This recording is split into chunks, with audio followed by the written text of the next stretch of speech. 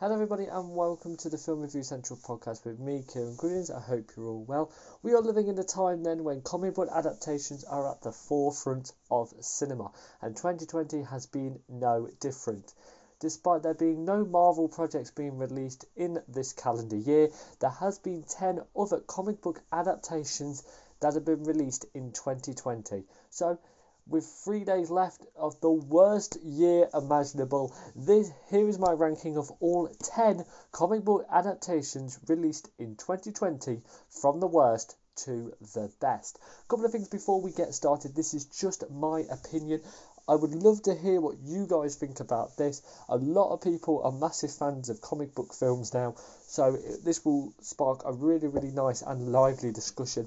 Let me know what you thought the best film was in 2020 that was adapted from a comic book over on my Instagram FRC_podcast, where you can see everything that's going to be coming up this week on the channel. Some massive rankings are coming up as we get to the end of the year, and also at the end of the week there's going to be a big review, of course. So this is basically what I thought was going to be the best film. Watching them, I have not seen every single comic book adaptation this year, so obviously people's list will be much longer or much shorter depending on what you have watched this year. But I feel like I've watched a good chunk of films. I really enjoy superhero films and comic book adaptations, so I really hope that you guys can respect my choices, because I definitely will respect yours. There's nothing more to say, so let's get into the ranking of all 10 comic book adaptations released in 2020 from the worst to the best. Coming in at number 10 is Superman Red Son, the 37th installment in the DC Universe animated originals. Is extremely disappointing for me. It focuses on a political action film rather than a superhero animation, so that will not be approachable at all to the target audience, because young kids just want to see superheroes and supervillains fighting against each other, and of course their hero winning.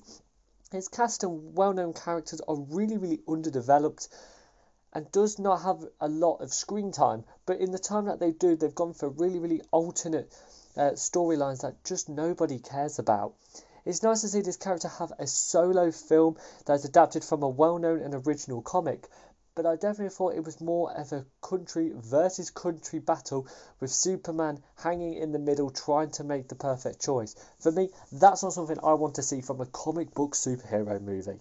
Coming in at number 9 is Deathstroke Knights and Dragons, an action-packed origin story based on the popular villain. Has had a lot of different adaptations. He was in Arrow Season 2 as a predominant villain, and then he showed up at the end of Justice League in 2017. So we know a lot about this character, but not very much of his origin story, something that's really identified in this movie, something that I think is a really positive idea.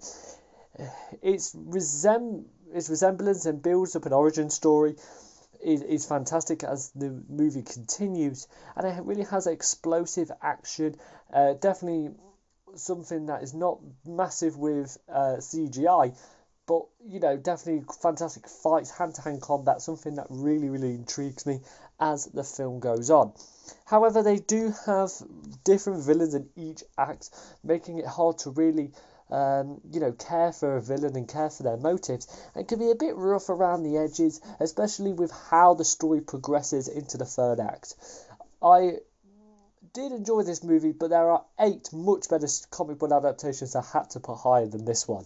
Coming out at number 8 is Batman Death and in the Family. The first ever DC animated interactive experience is completely original and groundbreaking. The fact that audiences can make their own decisions about how the plot and the story develop is actually fantastic, because it's something new and has such a massive fan participation in the overall film and what you are watching. A well-known story mixed with a decent cast actually allows the story to tell itself, and its short runtime allows the fans to focus on the character development and the story. However, the choices that you make are very basic, so you honestly feel like in the production leading up to this film, they give you not a lot of options to go into the film, So honestly, you personally feel like that really is that all it? And the runtime needs to be much longer because these characters needed to have a lot more different decisions. It was nice to see some of the animated shorts that occurred at the end, but there were far too many and didn't link to the overall focus of Batman and the story that was going on inside of the main titular story. Coming at number 7 is Bloodshot. Vin Diesel stars as the enhanced super soldier in the first instalment of the Valiant comic universe. This one was very, very difficult for me to where to put it because I actually see a lot of positives, something that not a lot of people will look at when they watch the movie. It delivers on action, excitement, a strong comic book origin story because you understand this character, where he came from before he was a hero to when he was developing his powers.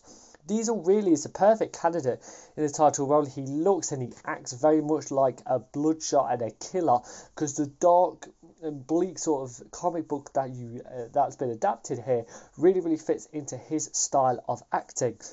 However, it really lacks a strong villain and was chaotic at times with plot points that were easily forgotten. But when you come to the end of the movie and in the final act, you have to remember and care about them plot points because they shove it in your face while the whole final battle is going on. It's a very, very messy movie and is a massive mediocre attempt. If you look at the MCU and the start they had with Iron Man, and particularly with the DCEU with Man of Steel, for me is a very, very mediocre attempt at building a cinematic universe. Just missing out on the top 5 is The Old Guard. Charlize Theron stars in a Netflix original action movie, and this is okay. It's something different. I think when you look at films that have characters that have not got powers, not got super suits, it's definitely very, very difficult to say, yes, this is from a comic book. The action sequences are really, really spy based, and they don't really repeat certain stunts. They become incredibly original in their action sequences. Theron does really well to bring these dark and gritty characters to life, and it has such a concrete storyline that you have to care about all of these characters and their motives from minute one. However, the trailer does reveal a lot about the film, and it feels restricted by its budget and stereotypes within the genre. I felt like they had the potential to go all out of it and create massive, high-end, crazy action sequences, but the budget just did not let that happen. That was something that was really, really frustrating for me because I think it had massive potential. Coming out number 5 is Superman, Man of Tomorrow. The Man of Steel voiced by Darren Criss in this direct-to-video animation is an entertaining film which focuses on a part of Superman's character arc that we've not really seen yet on screen. The voice cast is well known and voiced these really, really well-known characters that die-hard comic book fans will enjoy. What I mean by that is that they don't look at characters and say, okay, these are completely new, we're going to chuck these in and see what happens. What they actually do is that they actually look at their concrete, big Superman characters and explore them in different situations. I do think it has a running time issue. I don't personally think it should have been that short. I think it had potential to, extend some characters and their arcs. And the graphic violence definitely comes into this, particularly at the end. That makes it, not looked at the same way by the target audience. You try to build a film for kids, and this one is definitely, a much older, a more mature comic book adaptation because of its graphic violence. Coming out number 4 is The New Mutants. The 13th and final X-Men movie was really, really divided a lot of fans. This one in other people's rankings could be lower than 9 or 10, but even higher than 3 and 2. The reason why I put it at 4 is because I think it did some fantastic things really, really well, but it has some really notable differences we have to talk about. The action scenes were excellent, and the subtle horror elements paid good respect to the comics. I felt that the small cast allowed these characters to really, really feel developed, and they really drove the plot with the decisions that they were making.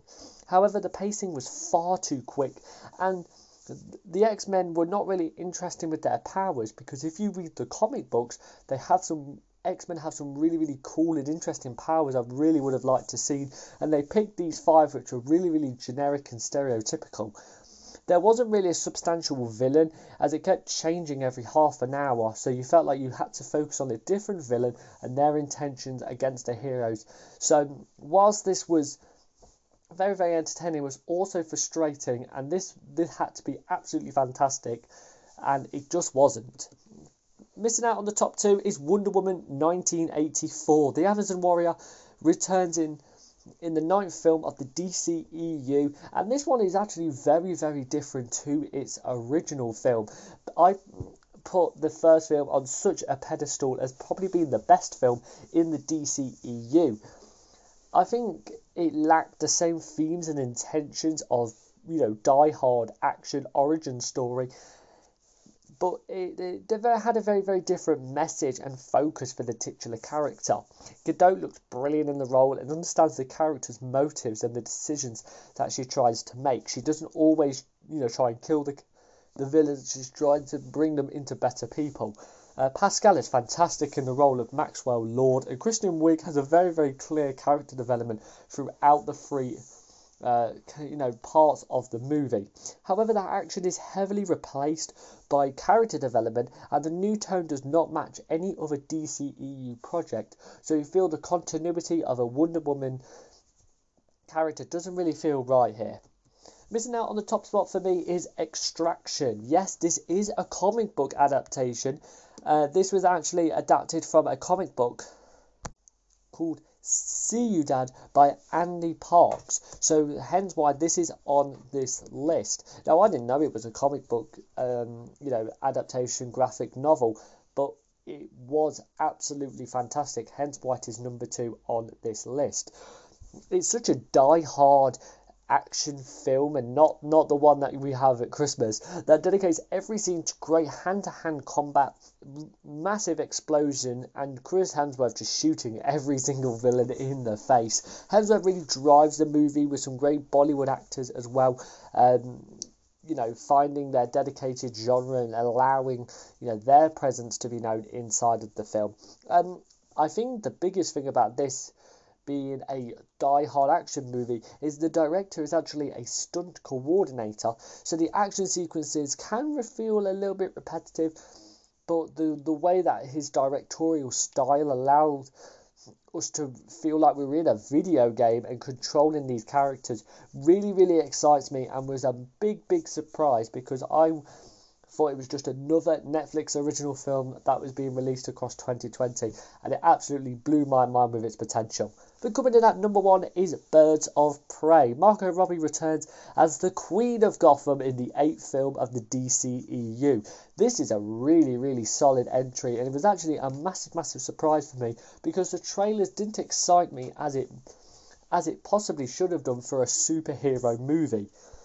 I was actually a massive, massive fan of Margot Robbie inside of the Suicide Squad film, and she gave this same fun and comedic performance and gave that amount of energy that had to be in this movie to drive the film forward. The casting of the Birds of Prey allowed the film to introduce more of DC's big, big back catalogue of characters, and something that we've not really seen yet on screen. Yes, they definitely do feel a little bit underdeveloped, especially with having Harley Quinn, this character that we know and care about inside of the film as well. What I really thought was fantastic is that the organisation of the story was very, very similar to the way that this character is approached. What I mean by that is that the character of Harley Quinn is very, very crazy, and you don't have a clue what she's going to say from one minute to the next, and that's exactly what the film was like. It was so jumpy, and definitely very, very different, but it got away with it because that this character is fantastic and much crazy. I think a lot of people were going into this film with a lot of trepidation, because so many people actually don't like the first Suicide Squad film, so this definitely brought this character to be a standout performer, and possibly one of the big, big characters that the DCEU have. So that is it for my ranking of all 10 comic book adaptations that were released in 2020. Obviously, these 10 films will be put against the other films I've seen this year in a massive ranking. There'll also be a ranking of all of the TV shows I watched that were premiered in 2020. A little bit shorter, but of course it'll be a lot fun to get a TV ranking as well inside of the channel. Check out all the other podcasts as well. The support has been absolutely fantastic. I've said this so many times on the podcast already, so I really hope that you guys are interested in films and TV show. I really hope that you are.